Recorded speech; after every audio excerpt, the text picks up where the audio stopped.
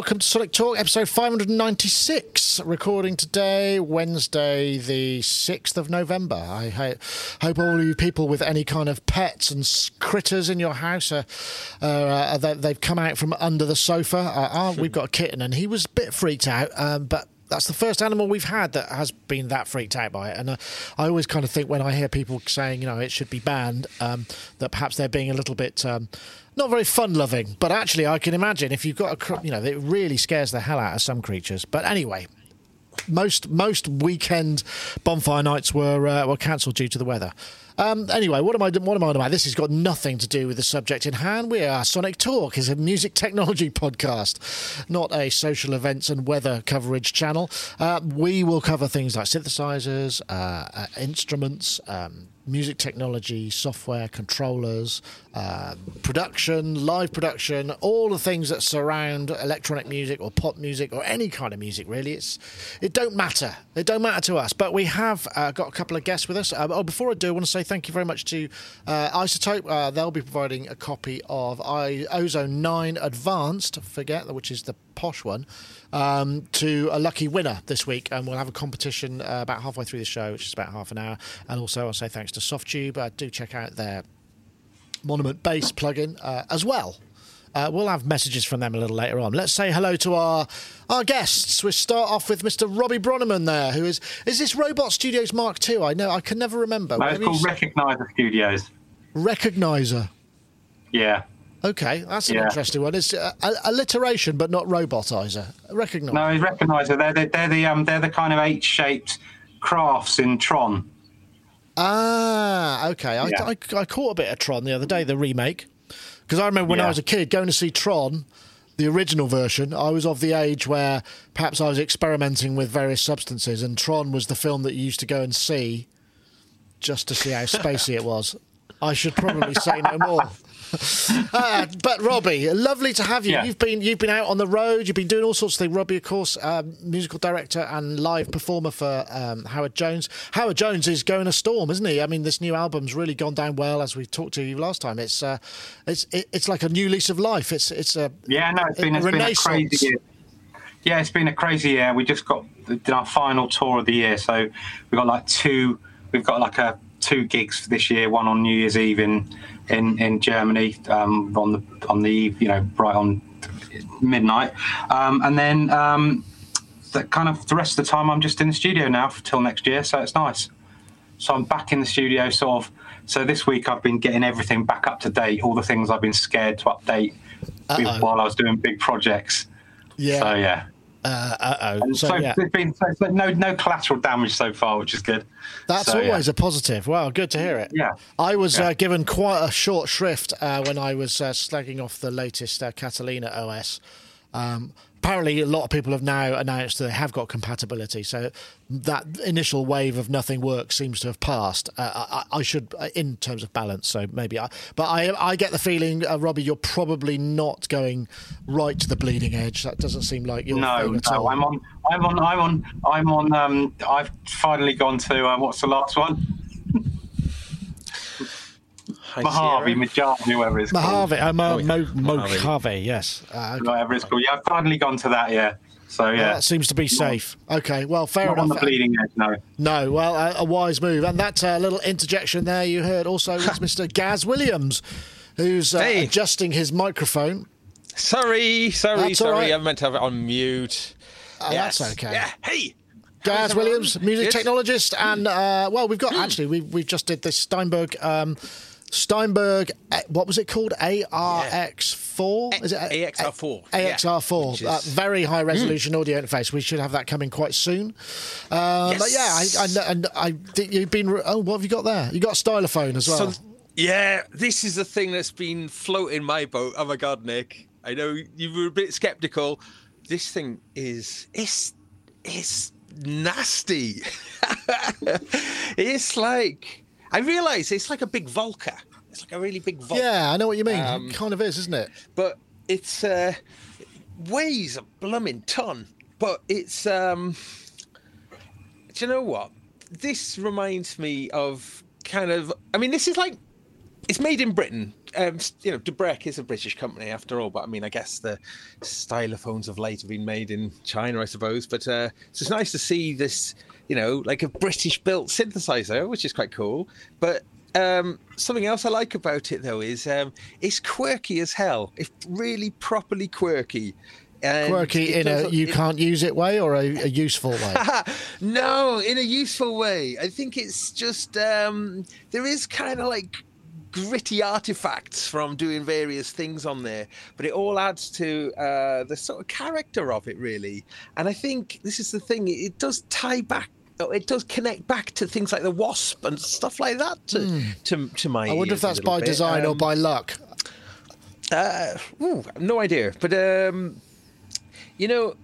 it's also, it is maybe a bit of a gateway as well with look, it's got some patch leads sticking out of one of my synths for a change. Yeah, I get you. Well, but, I'm glad you're enjoying it, though. I tell you what it is, though, and I mean, it's not necessarily exclusively to do with the stylophone. I think it's also this kind of touch plate interface kind of thing is, there's no travel in there, obviously, and it's just this immediate feeling of being able to sort of tap on notes with really, really fast and slide and glide. And there's a little, if you put your thumb over one of these end pieces here, you can sort of portamento glide as well. So you end up using glide type techniques a little bit more than you probably would on a regular keyboard. So yes, watch this space. I'm going to be doing a lot of stuff with this. It's a lot of fun. Excellent. Well, I'm glad to hear it. I suppose we should get on to some topicery because that's the nature of the show. What do we? Here we go. This new. Did you see the new grain scanner from Ableton? They announced it today. Actually, here it is. I think we got a bit of sound from it. It's a 10 voice. Oh, that's great. I'm not quite sure how useful that would be in my music. Let's have a look. So yeah, new device, grain scanner, which seems to be a thing. I'm actually going to play it. This is £39. It's only 39 quid, and it sounds like it's got some really nice sonic quality. I guess obviously you resynthesis, grain scanner chops samples into small slices and rearranges them to play them back in a multitude of ways. So I'm going to play the devil's advocate here because I've never really kind of got the granular bug, and I know that both of you have. So there's been a load of synth memes, haven't there, where there's a picture of a guy sitting at a table in a park, and the front of the table is like a kind of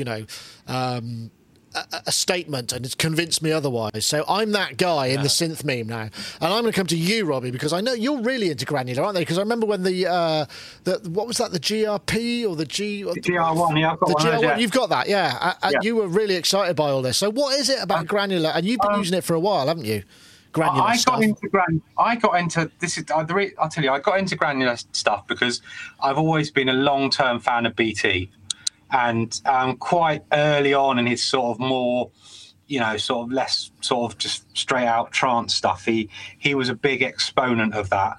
And it kind of really intrigued me the way you could sort of extrapolate sound and, and kind of create these crazy sort of rhythms by dragging out the grains and all that kind of thing. So I've been a massive sort of keen follower of all sorts of granular things. They come along on iPads and, all different iterations. Things like Alchemy had it in there, which I used quite a bit.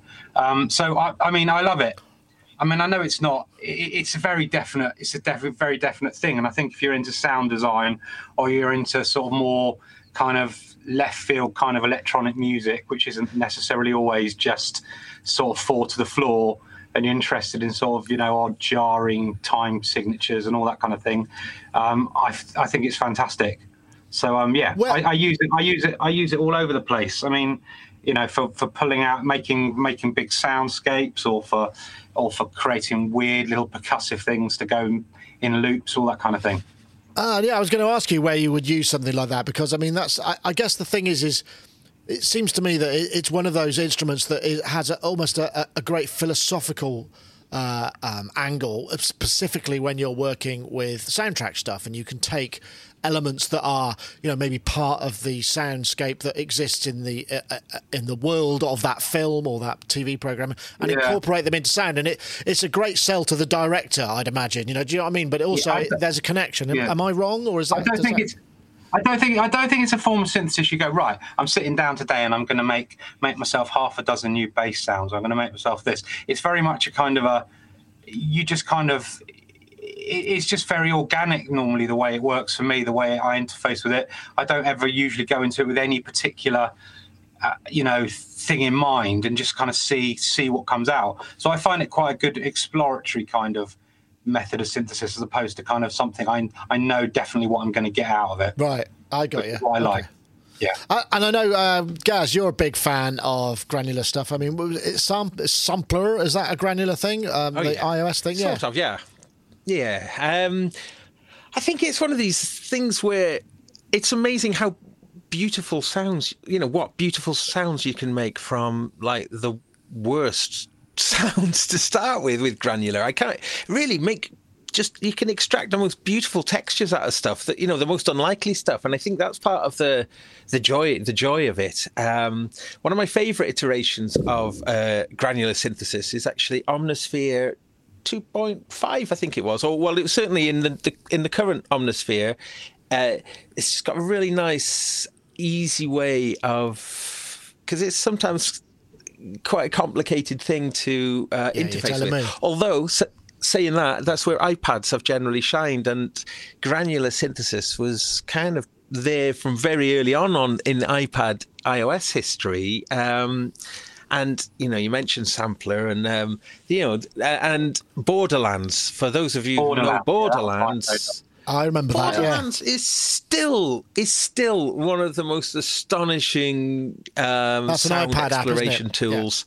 Yeah, and it's the way you can slide, but also zoom with your finger, pinch zoom waveforms, and then overlay them over the top, and then you create these grain clouds that you can kind of move around on. And the grain clouds, you can just flick them off the screen when you're done with them, tap on them to add more, and then actually slide the waveforms around and pinch and zoom the waveforms. Really is still something utterly remarkable and straight out of the future. But so for me, maybe a little later getting into granular, but it's certainly, it was those iPad apps, and and like Robbie, I was quite excited about the GR1 when that was announced, just because really from that iPad experience, just going, just want to lock that down into a physical device. But you have to say, the GR1 and a few other things accepted. I know there's a bunch of Eurorack things that have got granular aspects to it. It still feels not fully exploited by. Do you think we're heading for in the same way that wavetable synths are now, doing granular has still got its moment to come. Mark my words. It's going to be granular. We're having a prediction. Mark my words. Like, we're going to start seeing have a special granular episode, and we'll get BT on for it. Yeah, I'll be up for that. I'd love to have a chat about. I mean, this obviously is only available for live. Oops, that's not the one I was showing. But it's an Ableton. It's an Ableton thing, product, isn't it? Yeah, it's an Ableton product. So it's there was no video on it, which is some other business. So yeah, do check that out if that's your thing, your bag. I suppose it's one of those things that you can just drop samples in and see what's going to come where and explore. Great with vocals. Vocals. Okay. Great with vocals. Yeah. It's great with vocals. Okay, all right. Well, I'm convinced that I might have another go. I'll see if I might install this in my version of live. Actually, I should do a big shout out for Lady Aptitude in the chat room is saying that. Basically, she's working on tracks with Falcon 2.0. Falcon obviously has some granular stuff in it. Falcon by UVI is an often forgotten, and I'm guilty of this because it's just so absolutely this sort of massive synthesis / sample player. It's like Contact and Reactor all together in one thing as an alternative, and it's well worth checking out their stuff, and you can get lost in that for ages, and that's got some really good granular stuff for it. Do you use Falcon? I do. You know, I've got some sounds I've made in it that I go back to time and time again. My only thing about it is that when I look at it, I sometimes get so overwhelmed with all the little tabs and pages, and I think, oh, where's the envelope? Where is it? And I spend like 5 minutes just looking at the screen, going. That's never a good. That's never a good place to be, is it? That's the only thing about it. 100% with you. Phenomenal, you know, its capabilities and the sound. Yeah. Yeah, no, I should say, it can be overlooked because it's just not as well known about, and people who use it, like I say, tend to evangelise and swear by it. So do check that out as well. And the 2.0 update has just recently come out. In fact, Hiltonius in the chat room did say. Where is it? Sorry, I've got that. Not forgotten by me. No, morning chat is Falcon forgotten, not here, says Hiltonius. Okay, fair enough. I stand corrected. I'm sure Rich is just between. Robbie's brought up a great point there, though, about over-cluttered interfaces. And I mean, you know, Omnisphere, I know I often mention it, you know, has that thing where you've got it a very simple front, you know, you can go a level deeper, and, you know, and that means you can keep coming back to a very kind of simplified place for your head. And I just thought it was a very interesting point Robbie was making. I'd like to see more manufacturers adopt different ways of doing that, of, you know, essentially, you know, making, you know, you've got, it's very deep, but it's also collapsible in a logical way, rather than presenting you with everything. That is it's a bugbear of mine, of just being overwhelmed. I do remember it goes back to that time when we sort of said let's review Omnisphere, and we came to your house and we just sat there and went, oh god, this is just we just couldn't find a way in. And then 2.5 came out with all the hardware stuff, and it's like, oh yeah, that's totally, you know, that makes it much more accessible. So yeah, you've got to get in there and, you know, get your hands dirty, haven't you, with some things. But but it's a good point, though. Definitely a good point Robbie made. I don't know if you know, but this weekend was Soundmint in Turin, which we went over. In fact, I think the Italian Tourist Board funded our trip out there. So Ed went and covered it and got loads of videos, some really good stuff out there, which was to do with a lot of things that perhaps we didn't see at Superbooth, a lot of things that you don't see at other shows. There's some really good stuff. And one of the things was this GRP vocoder, which... that's not it. Where is it? It's this one. I beg your pardon. Wrong video. I thought I had a video for the... Hi, Enrique. Yeah, here we go. Hi, very glad to meet you. Actually, we have the analog vocoder by GRP Synthesizer, who is currently working on an internal oscillators and an internal noise generator, just for vocoding it through the band of 22 filters into the machine. For example, I can raise the level of a microphone inputs and using my voice to rearrange and re-equalize in real time the sound of the internal oscillators. So this is an all analog vocoder. Actually, what we're hearing now is my voice, who is opening the 22 bands of the internal. I mean, I think we're all familiar with what a vocoder does, but a pure analog vocoder is quite a unique thing. And that the articulation on that is really, really good. I mean, and this is coming... I remember when I used to share a studio with Will Gregory. He had one of the EMS vocoders, and that was considered to be, you know, amongst the best ones of its... And it never sounded that good. And the GRP, I think it's going to be coming out next year sometime, and you know, it's €3,000. It's a lot of money, you know, but it's an amazing thing. I know. You know, we often think about vocoders in terms of, you know, basically Sparky's electric piano or just talking, you know, making things talk, but actually. Switching things up, like putting drum kits in the carrier and all that kind of... You get amazing effects from it. I don't know whether you use much in the way of vocoding, Robbie, outside of the traditional sort of way. I have done. It's funny because over the years, Howard every so often he gets a bug and he goes, "Oh, I want to do some vocoding." I mean, he tries all, you know, he's tried all these things and he goes, "Oh, why is it? It's never got like. It always sounds like Sparky's Magic Piano. It doesn't have that really nice, articulate, kind of really clean, you know, really track sound." And it's actually, like you say, they're two very different things, and it's to get that really kind of really nice, clean, Daft Punk sort of vocoded vocal is actually quite tricky to get. Yeah, even in the ones that can do it, it's hard to set it up, isn't it? Yeah. Yeah, it's very hard to set it up, and I think the iZotope plugin's great for doing that kind of stuff, the vocal synth. But like you say, like sort of really high-end vocoders, a lot of us would not have had access to them. Those really revered ones, like you're talking about, like that EMS, and I think there was another one. Sennheiser one, wasn't there? Sennheiser one, yeah. That's the Kraftwerk one.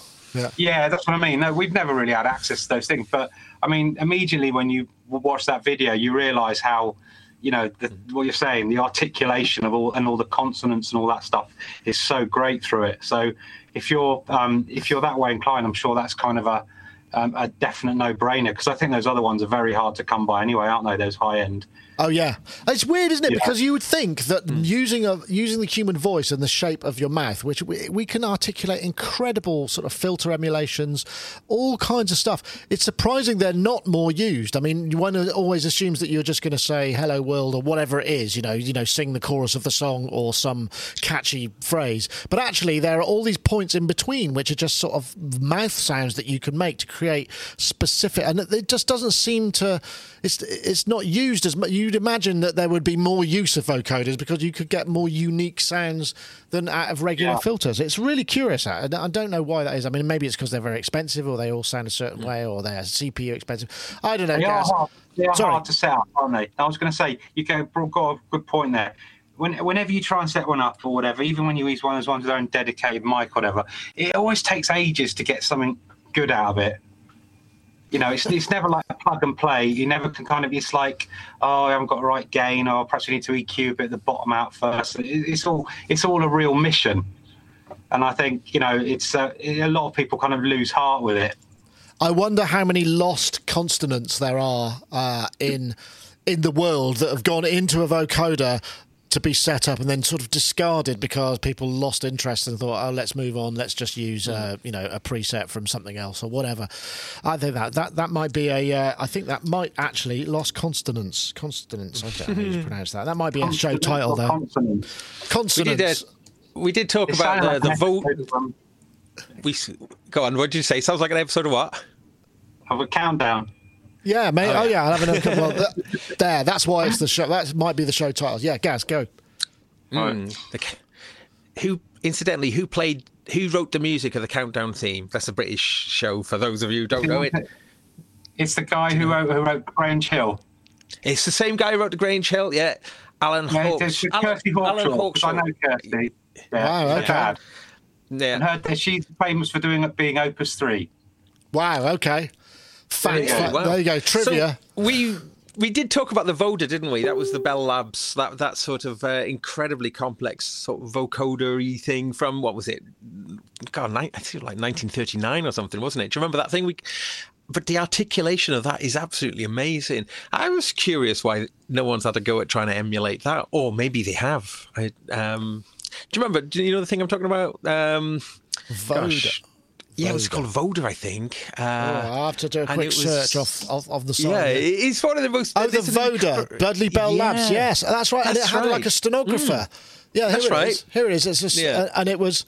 That's right, I remember. And wasn't it used... Awesome. Didn't it end up getting used for sort of encoding and decoding... How about a little or a bass? Yeah. And the voter, being still a comparatively young man, whether I might not have been wrong. We noticed a little while ago that a singing tone... Well, how about Auld Lang Syne? Auld Lang Syne, okay.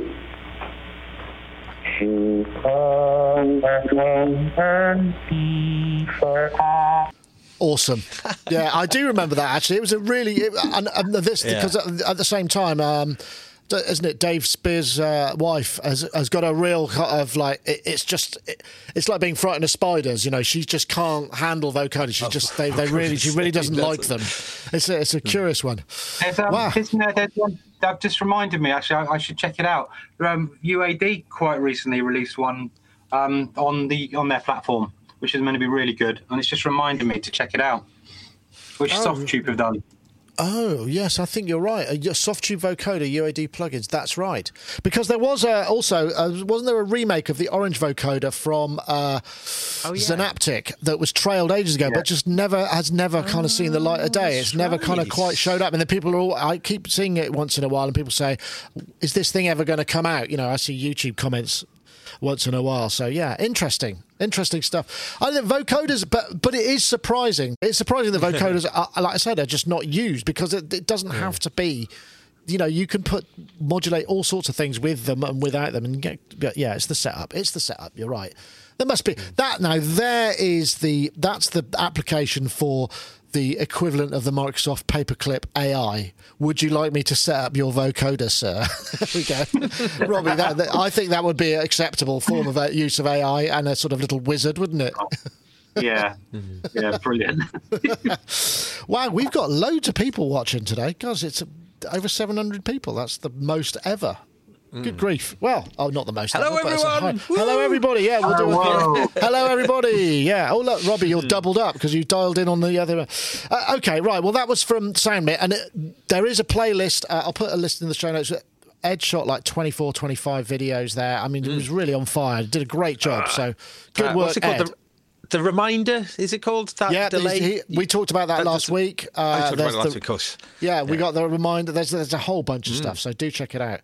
Okay, well, actually, we should probably have a little word from our friends over. Let's do the Softube one first. Of course, Monument Bass.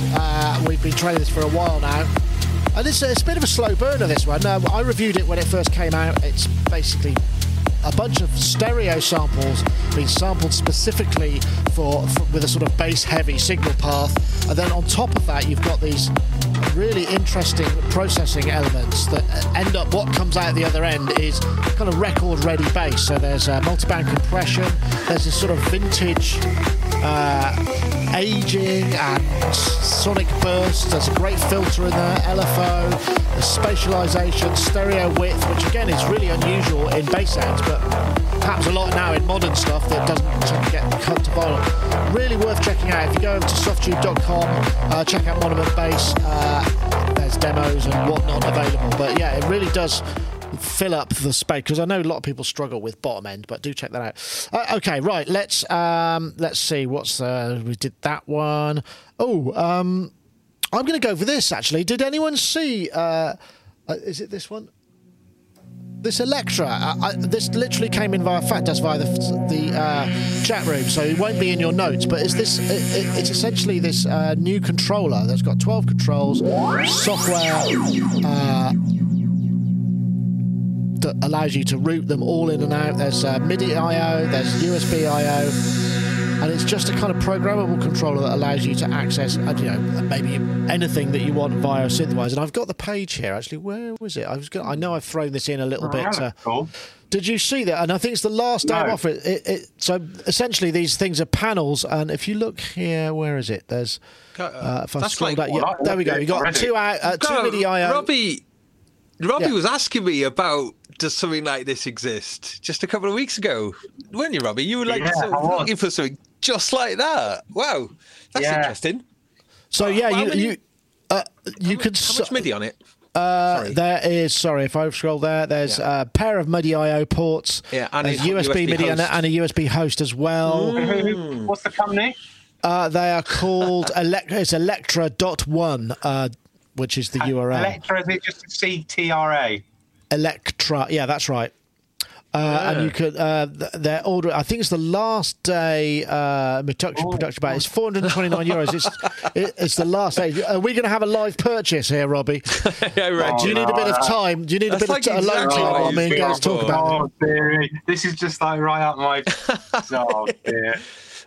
I'm sorry about that. Oops, that's not what we're looking at. No, but that's so like what he was asking for, though. That's why. Isn't that strange, isn't it? I know. I had no idea. There wasn't actually a fix at all. That's just how it turned out. But yes, the last day, they're 429 what euros per last day? Well, they do them in batches, and it's the last day of the current order window. So they'll run out. So essentially, Robbie, you have to make a choice right here, right now. In out. Or today. But it looks kind of interesting. The idea of these, the programmable. It's a combination of touchscreen, or I don't know if there's touchscreen or it's just knobs. I don't know enough about it. So, here we go. Look, 7-inch, touch-sensitive display, 12 rotary encoders, firmware that supports MIDI CC, NRPN, start-stop, SysX messages, MIDI USB host, preset editor, sturdy aluminium enclosure. You get the USB cable and whatnot. But yeah, people seem to be digging this, and Fat Dust via the chat room brought it to my attention, so I thought I'd just mention it. Did Synth Anatomy just say? That's like one controller to rule them all. If you've got loads of like old synths that can be programmed over MIDI. Yeah, well, interestingly, because we talked to Yoad, is the master of this, and he does it all in his Logic environment, which makes a lot of sense because it's just then one document. But he's got this absolutely enormous environment that controls all of his synths via whatever means necessary, and it's so he can stay at the centre section between his speakers and just do his thing, So yeah, this might well appeal to him. Have you covered on Sonic Talk, Nick, the new iConnect? Massive. Yeah, we did. Yeah, you've done that. Yeah, we've done and that. It's got the 10 USB host ports. Yeah, I knew you weren't on that week, and I just thought Gaz would get really excited about it. I thought I was surprised with it last night. It's like, I missed that one. Yeah. Isn't it funny? After all this time, we're still getting excited about MIDI. I mean, God. USB host. Yeah. Ooh, it does it for you. Anyway, I just thought I'd mention that. There isn't really kind of any... I didn't... I know nobody had any... So maybe we'll get... we'll have to ask you before the end of the show, Robbie, whether or not you're going to go for it. So, right. So what else did we have? That was Electra 1. Oh, yeah, this is the new... there's a new Siberian synth, which I just thought... Now, whether or not the synth is great... This guy, his voiceover, I buy anything from him, I think. Здравствуйте. Мы молодая компания «Инфрадип» из самого сердца Сибири. И сегодня мы рады представить вам наш первый продукт – аналоговый дуофонический синтезатор PVX 800. При создании данной модели мы вдохновлялись звучанием лучших советских синтезаторов. В нашем инструменте мы использовали концепцию известного синтезатора Polyvox, но внесли ряд конструктивных особенностей. PVX 800 имеет ряд дополнительных возможностей и лишен недостатков, присущих аналоговым синтезаторам прошлого. Absolutely dreadful, cheesy soundtrack there, but I mean, a lot of bottom end. But nonetheless, I mean, this is kind of several people. There have been attempts to make, to remake the Polyvox, to get it out there and a wider audience. I forget now. There was the sort of the original inventor who teamed up, and then there's another guy. It all got a bit complicated, and I guess the sort of ownership of the patent and whatnot. But these guys are working on the PVX 800, which is it looks kind of cool. Actually, this was a story from Synth Anatomy, and he's in the chat room today. So thanks very much for that. I was going to do it last week. I don't know. Is Polyvox a thing? I mean, is it the sound that you meet? I mean, I know, Robbie, you're probably more in the I need a specific synth sound kind of production world. Polyvox is a very unique sound. It's very organic and kind of almost uncontrollable. I would say it's more akin to perhaps MS-20 land than perhaps any kind of Roland stuff. Is it something that you hanker after? I don't have any experience of it. I do know that, funnily enough, he comes up again. BT was raving about it the other day because he was given one by his wife for his birthday. So he's very excited about it. But it's not a synth a lot of people have had experience with, is it? No. Because it's not particularly common. Not particularly. And there's not a lot of examples that have survived well and all that kind of thing. So it's actually something I've never had hands on. So I don't really have any connection with it. But I know that it's got quite a unique sound compared to a lot of other synths of its kind of time. Yeah, I mean, this one is, let me see where it's going. Classic, if I forgot the webpage, this is on the Synth Anatomy. So, well, first of all, it's not got the Cyrillic front panel, so you can actually, what does what, which is a big plus. Yeah. That's the thing. And it hasn't got those really crappy, cheap plastic switches that the original had, that looked like they were made out of rice plastic or something. It is really curious. And so, 2 VCOs, 2-day DSR. So, I mean, I suppose in some ways, there's not much... it's not a unique synthesizer structure, but it's the unique sound, it's the filter and what. I'm just looking. Infradeep are the company that make it. Let's see. What kind of money is it? Did you say? I'm just looking here. I think it's about. I think it was $600, is it? Yeah, it's not as $580, which is reasonable for a boutique kind of specialist synth like this. I mean, I guess it's just a question if you have to have that sound or not. And I wonder. I mean, I suppose the thing is about the original Polyvox is. It's the quirkiness of the object. It comes back to this a lot of the time, doesn't it? It's like, I could make this in software, but it wouldn't be this, or the Jupiter 8, or whatever. It's the physicality of the instrument sometimes that makes it. But it seems like a reasonable cost, a reasonable price. It looks like a nice form factor as well. Yeah, so I'm all for these things that don't take up your whole studio. You're a desktop guy. That form factor is the flavour of the month now, isn't it? I mean. Because obviously the Behringer stuff is shipped now, or the Pro 1 and the K2, is it? And that form factor, that you can imagine you could have enormous amounts of classic synths in that form factor. So it's nice that the Polyvox. I think what we're going to. This is the thing that I was talking about. We need some sort of. Like a desktop stacking system for those, so that you can like a carousel, so you could just kind of flip it around. So it just comes up. Yeah, this is the one that I'm working on. I push it away, and then the next one comes up. But they're all connected, and then when they're out of the way, so you could just have like a kitchen cabinet with some carousel based storage system in. I think the best stands I've seen so far for accommodating all these sort of new little things is definitely the Ultimate Support one. Clipped together. That looks really great. That. Yeah, I think we saw those at. In fact, that reminds me, because that was when I bumped into BT. Was at the Ultimate stand, and he photobombed the video I was doing, and then we had a chat afterwards, and I got a selfie. But we haven't been able to get in touch with him. So now, Robbie, you're going to bring him in. I think he wants to come on the show. So I was just waiting for us to find a show which he thinks is a good show to do. Okay. So the fact that he's not been on all this time just means that I haven't basically upped my game enough to. No, it's nothing to do with you. It's to do with timing. And I was basically let's find a show that's good to get him onto. Yeah, absolutely. Anyway, this one, Geosynths from Siberia, and also I like the fact that it's Siberian. There's lots to like. 580 seems like a reasonable one. Even though, I guess it feels like we're moving on a little bit from the standard subtractive synth model. We're expecting Eversynth, Hydrasynth, and a few others have come in Quantum. I know you've got a Quantum, haven't you, Robbie? Or did you? I've just got. In fact, I've just uploaded the beta software version 2 to try it out. So, I'm excited about that. I hope you backed up your presets. It's all backed up, It's all backed up. Yeah. Good man. I suppose the thing is it's starting to feel like even these exotic instruments are starting to feel like quite normal and unusual. Not unusual, I suppose, which is an interesting kind of way that it's all flipped round. Yeah.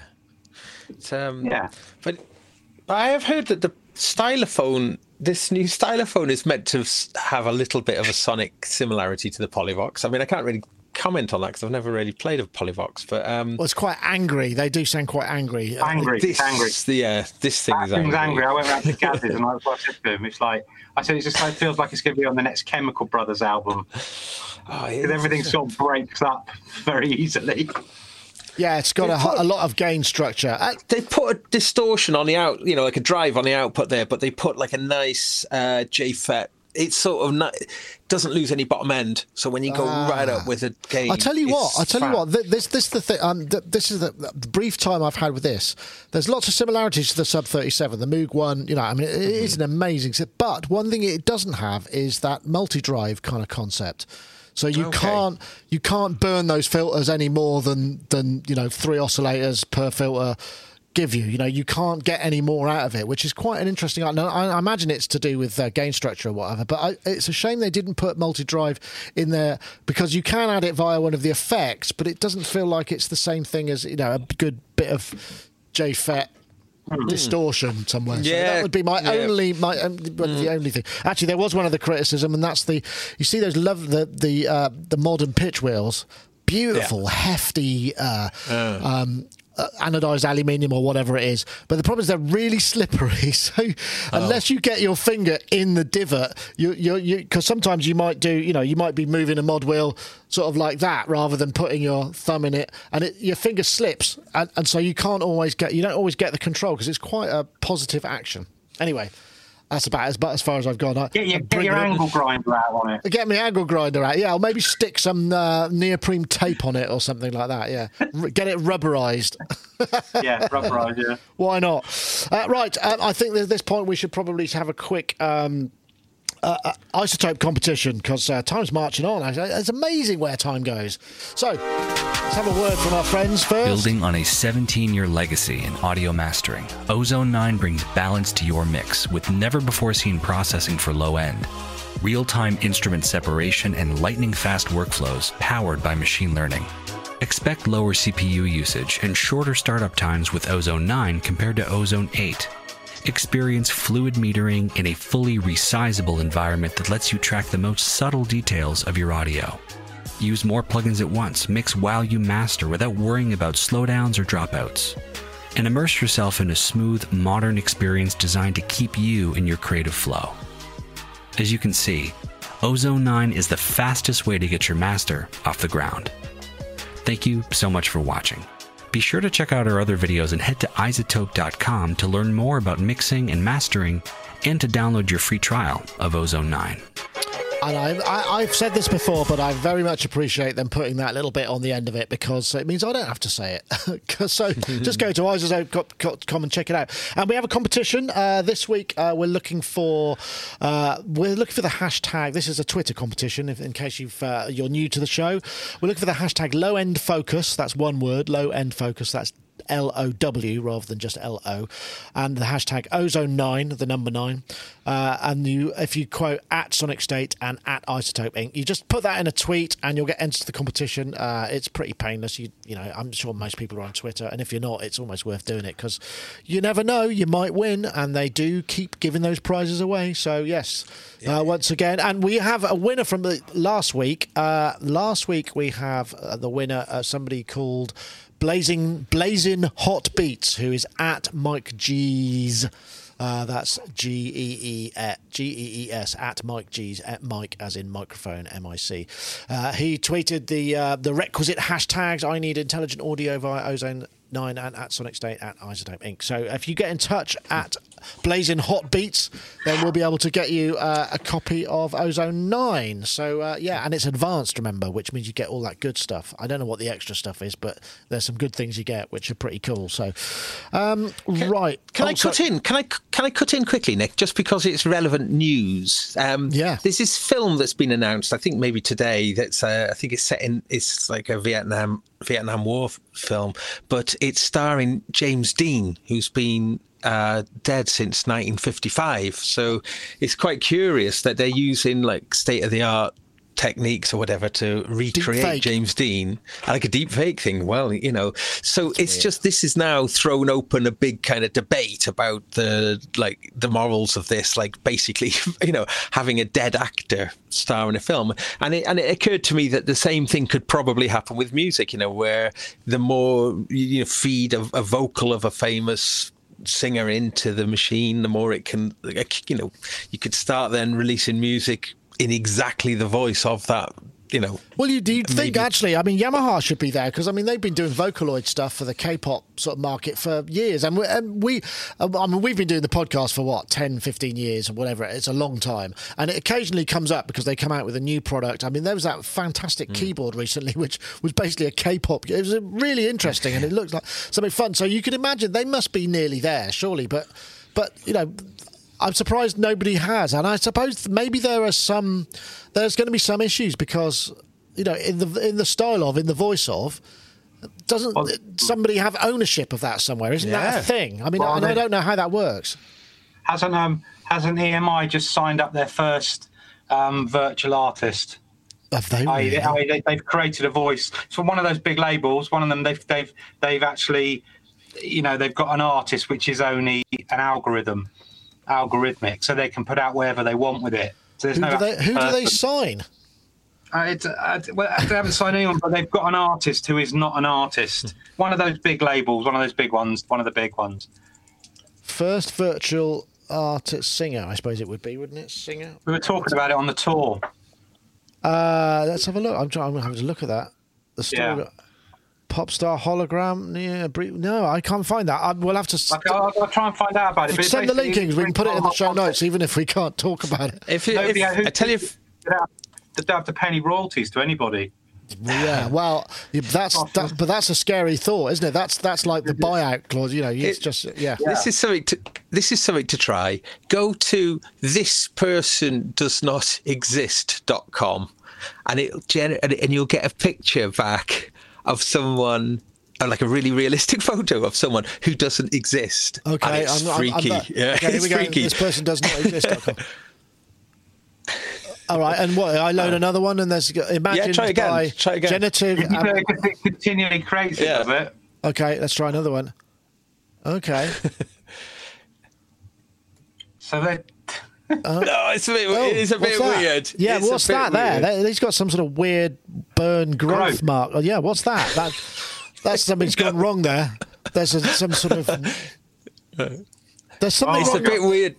It is that it's like a low grade JPEG, isn't it? You get these kind of weird transition points because you can see. I don't know if you can see there that the nose is not quite. It's not quite right. Let's see if I can zoom in on that. Can I zoom in? No, I can't. I can only zoom in the. But haven't Isotope double nose? I was going to say, haven't Isotope released some software today yesterday or this week or something that allows you to fill in all the blanks? Like if you've got you've got a bit of dialogue with reverb and everything, it'll perfectly match it and fit it in. Dialogue match. Is that what it is? But it's not just like for vocal lining. It actually, all the profile of the reverbs and everything, it matches in. Oh, okay. Well, it's inevitable, isn't it? I mean, they've been doing machine learning for. I think we're going to have a look at this. Let's see what this does. I thought that was pretty amazing. What that did. That's quite revolutionary. Okay. From the makers of two-time Emmy Award-winning. Okay, right. Okay, probably the bulk of my work these. And have them try to fix it. Nowadays, you don't do that. Now the editor does that. All right. You've got the boom and the wire, and then you've got ADR too, and you have to meld all this stuff together cohesively. In a perfect world, the EQ, ambience, and reverb profiles could be copied and pasted from one clip to another.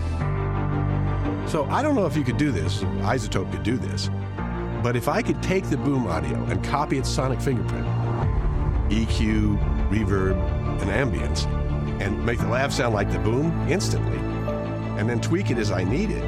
Or I could make my dry ADR sound like production dialogue. Frankly, if you guys at Isotope could do that, it'd be a game changer.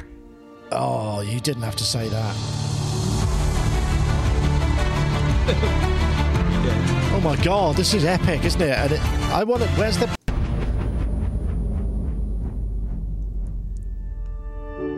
Okay, so I think after that incredibly long-winded and epic trailer, it's not actually replacing the voice itself. It's the space, the EQ, the body, that stuff. I think if I've got that right. Well, that's what I mean. It's taking elements from one thing and applying them artificially to another place to give the illusion. It's like being able to fill in the blanks of everything, isn't it? You know, fill in the blanks of like the environment you're in, fill in the blanks of the person, get a person to do what you want them to say. It's deep fake enabling, which is that good? Yeah, I don't know. Yeah. It's really interesting this actually because I can imagine imagine the nightmare that the YouTube recognition, copyright algorithm is going to have.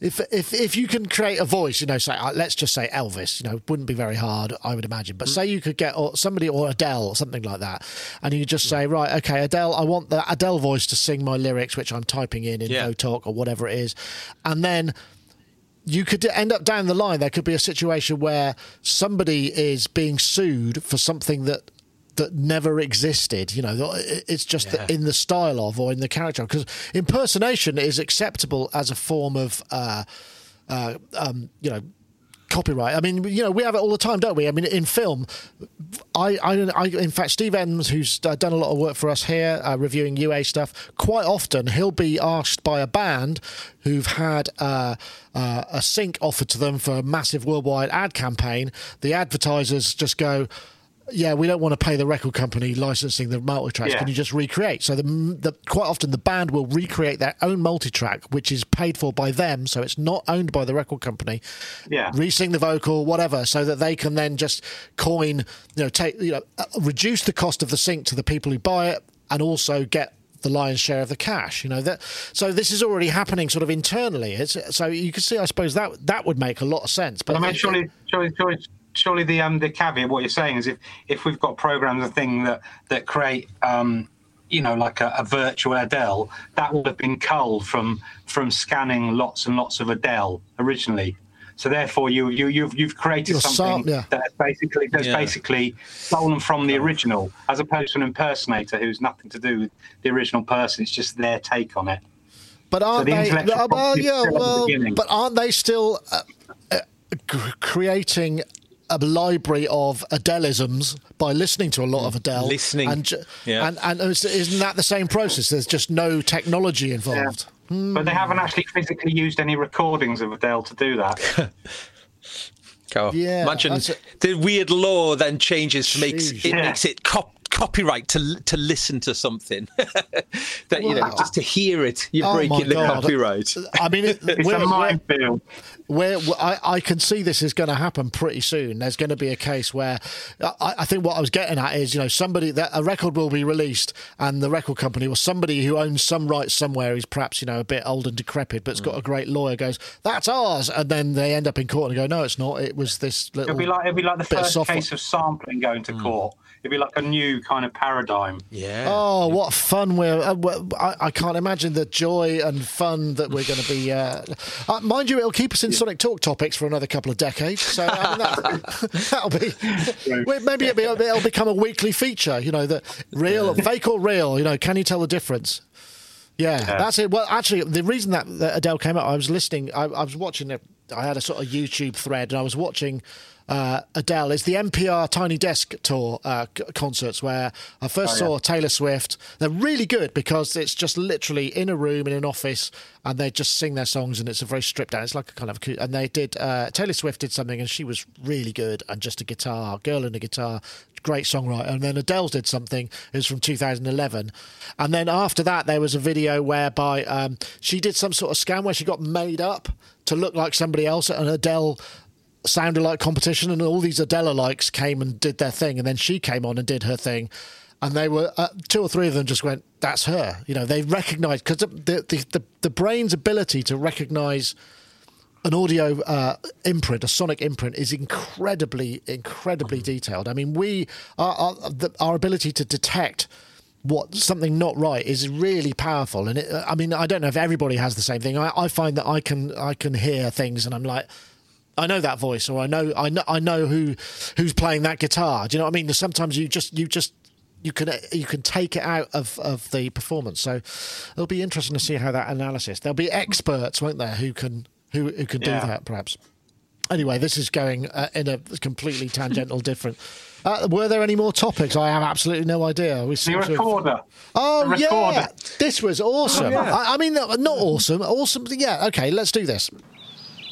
So this is, for those of you of a certain age, may remember learning the recorder at school. Terrible, terrible experience. Crappy instruments, awful sound. Generally, it's the squeak you can't deal with. Squeaky. So this is a new thing. It's called Recorder, which is like an acoustic/digital recorder, which works acoustically but also works digitally, so you can use it as a wind controller for some software. You could use it, it's got voices in it. So this is the evolution of it.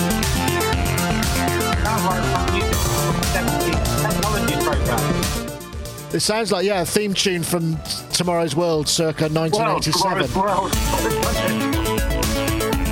Yeah.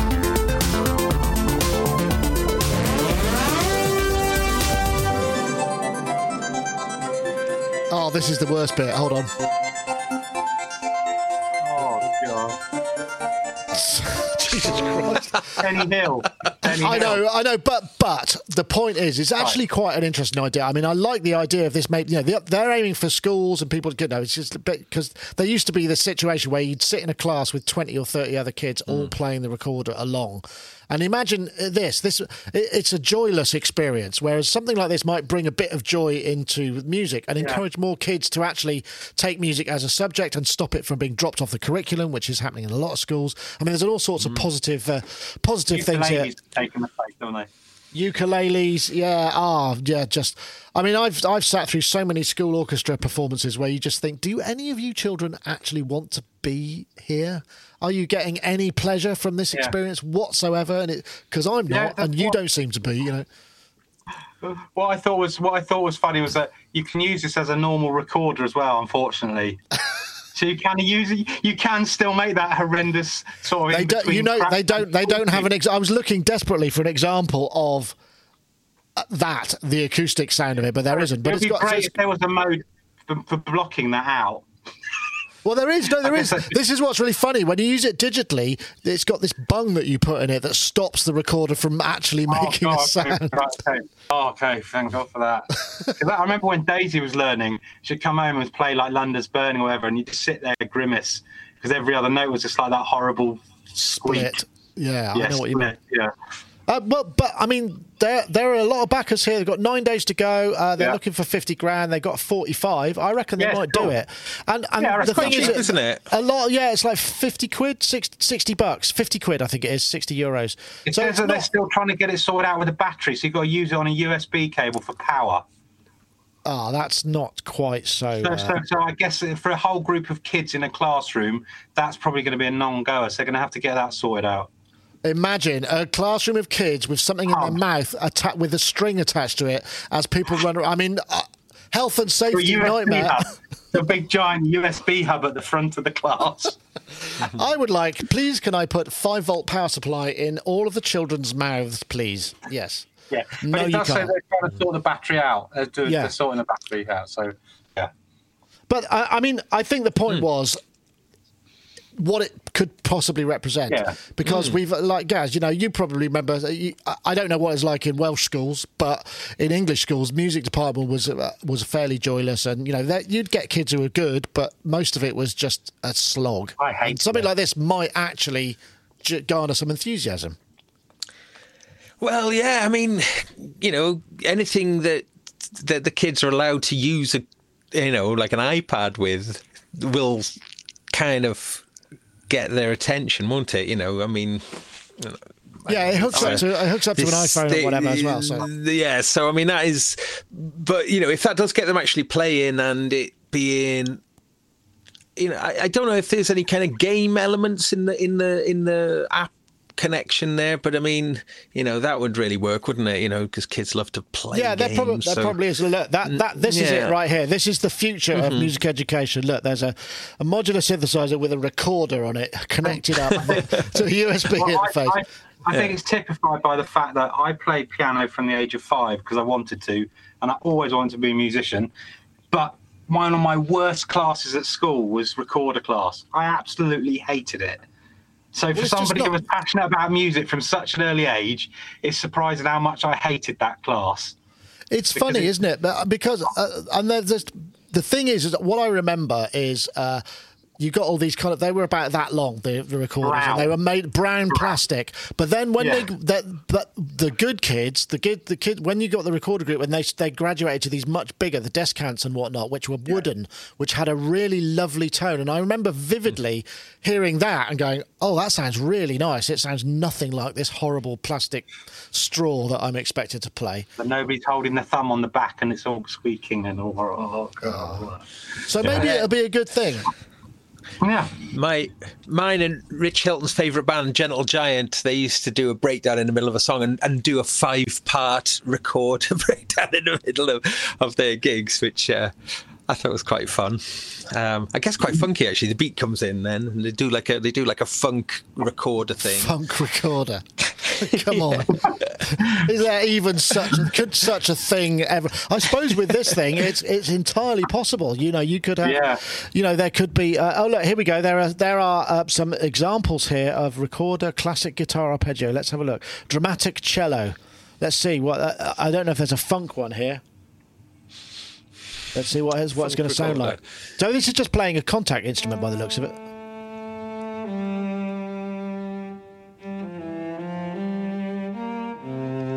But yeah, so you get expression. I mean, from a breath controller. I suppose it's like it could be considered to be like a single MPE note. Is there some sort of learning songs mode, a bit like on the new Roly? I'm just trying to the see. Keyboard thing. I'm trying to see what the recorder, beat designer, free recorders. I'm trying to find that information, but I'm afraid I don't have. That's not available. Was that a Eurorack? They do the Eurorack. Yeah, it was. No. That you can add a sound machine. That's a weird world mix come together, though, isn't it? Yeah, isn't it? Could you ever? Same company, isn't it? Yeah, I'm not sure. Anyway. What that could be an uplifting and joyful thing to end on. I mean, imagine if your kids come home from school with like something cool and I suppose that whole thing about dad nicking the recorder from his daughter's bag, that's where you'd sort of want it to get to, I suppose, wouldn't it? It's like my kids learning music at school is that thing is so neat. Can I use it? That's. Oh, I thought he was nicking the recorder because he didn't want to have to listen to it again. He's like nicking it to chuck in the bin. No. I don't know if that's the case, but yeah, that's a fair comment. Anyway, but it did make me think, though. I am insanely excited about something, and if you rush, you might catch the last ones. I've managed to pick up a Zoom Arc 96 for, I think it was €99 off Thomann. I don't know if there's any left, but €99. Now, this thing, I think it was over 500 quid, wasn't it? But the reason why I mention it, though, because there is a little similarity in that this has kind of got like the ring that comes off. Has it gone? It's no longer available. Gaz, you got the last one. No, I'm so sorry. Oh, right. Well, yeah. Has it arrived yet? Obviously, it's in transit, but I'm excited about that because I was excited about it when it was first announced, and people were going, and it looks like sadly the expected death of it has come along with them being sold off for 99 quid. So, or €99 rather. But I mean, that thing, I'm if you can still find any that are going for cheap, then it's they're online, but they're still about 200 quid.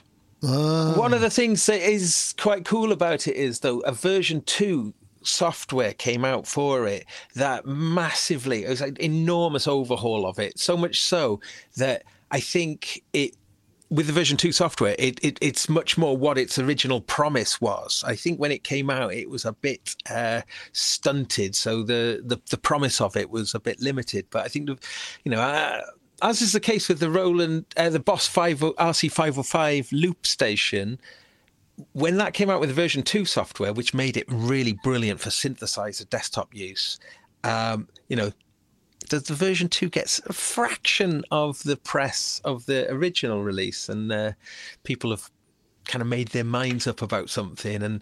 But with the version 2, as with this Arc, for instance, it becomes a really incredibly ridiculously powerful device, really. So keep an eye out for them, I think. For in case anywhere else has got them for. Well, they'll probably start showing up in car boots next summer, so you probably get them. yeah.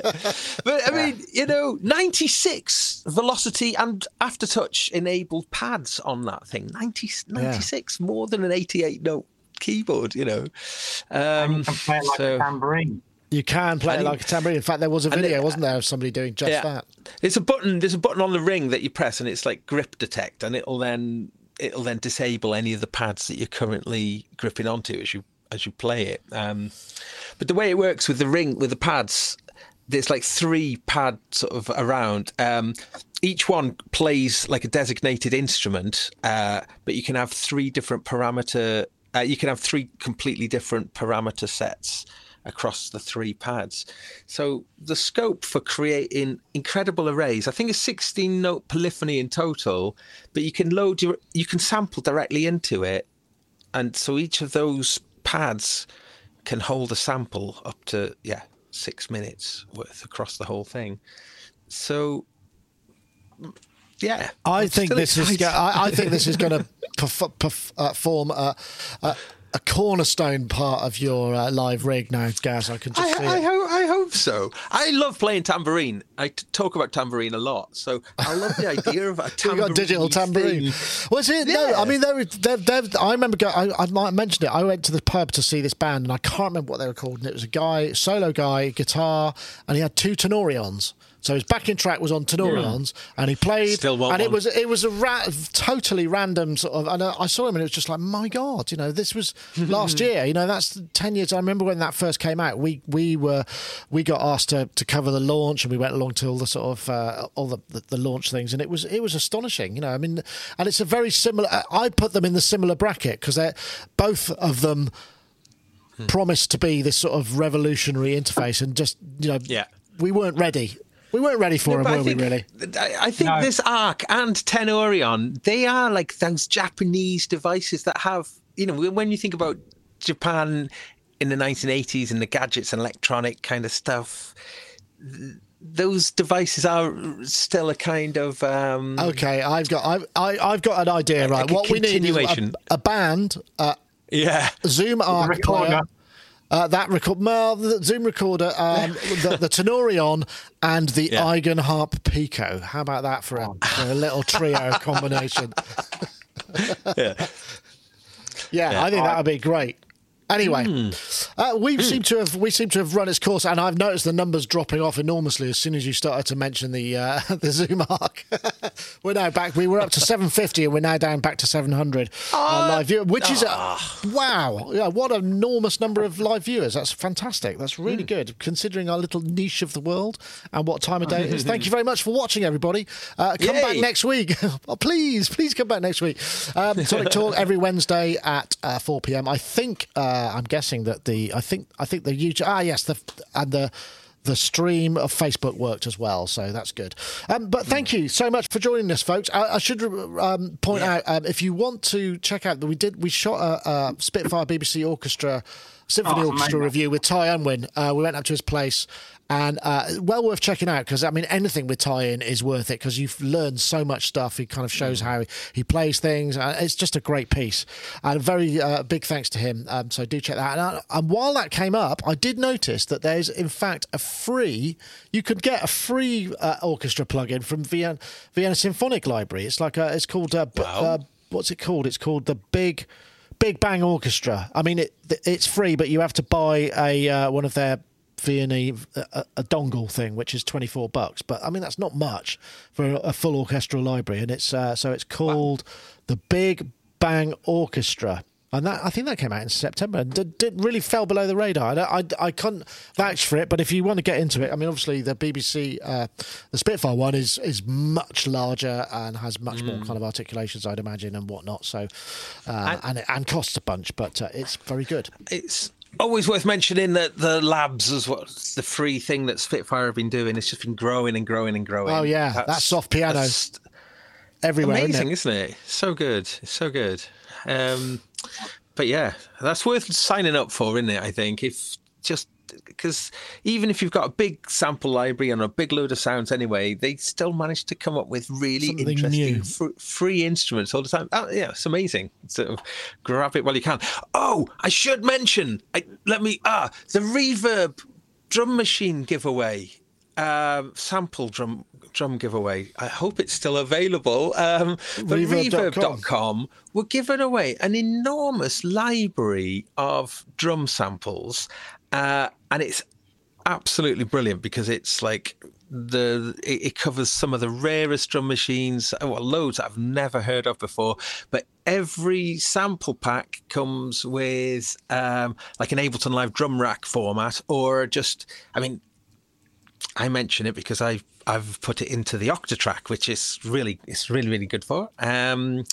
But It's a huge. Is it still available, Nick? I'm just trying to. I hope it is. Because as a freebie, I found that Reverb are giving away their complete 800 drum machine sample collection for free. Samples and loops. Yeah. Let's have a look. That's on CD. I hope so.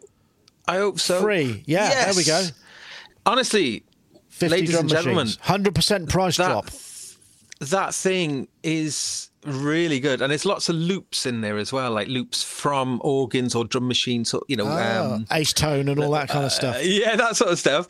But it's just beautifully and really well curated and put together, and it's free. So wow, okay, yeah, do check. I'll put the link. I'll put the link in the show notes. Yeah, definitely. Yeah, all right, thanks for that tip, folks. Robbie, thank you very much. Are you still are you putting your credit card details in for the for the controller? Robbie, thanks for joining us. It's lovely to have you. One day we'll come and visit you in your new studio as well. Yeah, do that. I'd love to do that. And but thank you for joining us. What are you up to now? You're back for a while, and are you back studio bound? Yeah, I'm studio bound, working on projects and stuff. So I'll be able to pop my head in more often. Excellent. So, that's always good news. Thank you very much. Well, thanks for joining us, Robbie. And also, Mr. Gaz Williams, thanks for joining us as well. Pleasure to have you as ever. My pleasure. Always Yeah. tons to talk about. So, oh, God, yeah. Yeah, isn't there just? Conversation. So that's kind of it for this week. We'll see you all next time. Thank you very much for watching, everybody. Thanks to all you guys on the YouTube chat and the IRC chat. We're out of here. That's it for this time. That was Sonic Talk, episode 596. See you next time. Bye-bye now.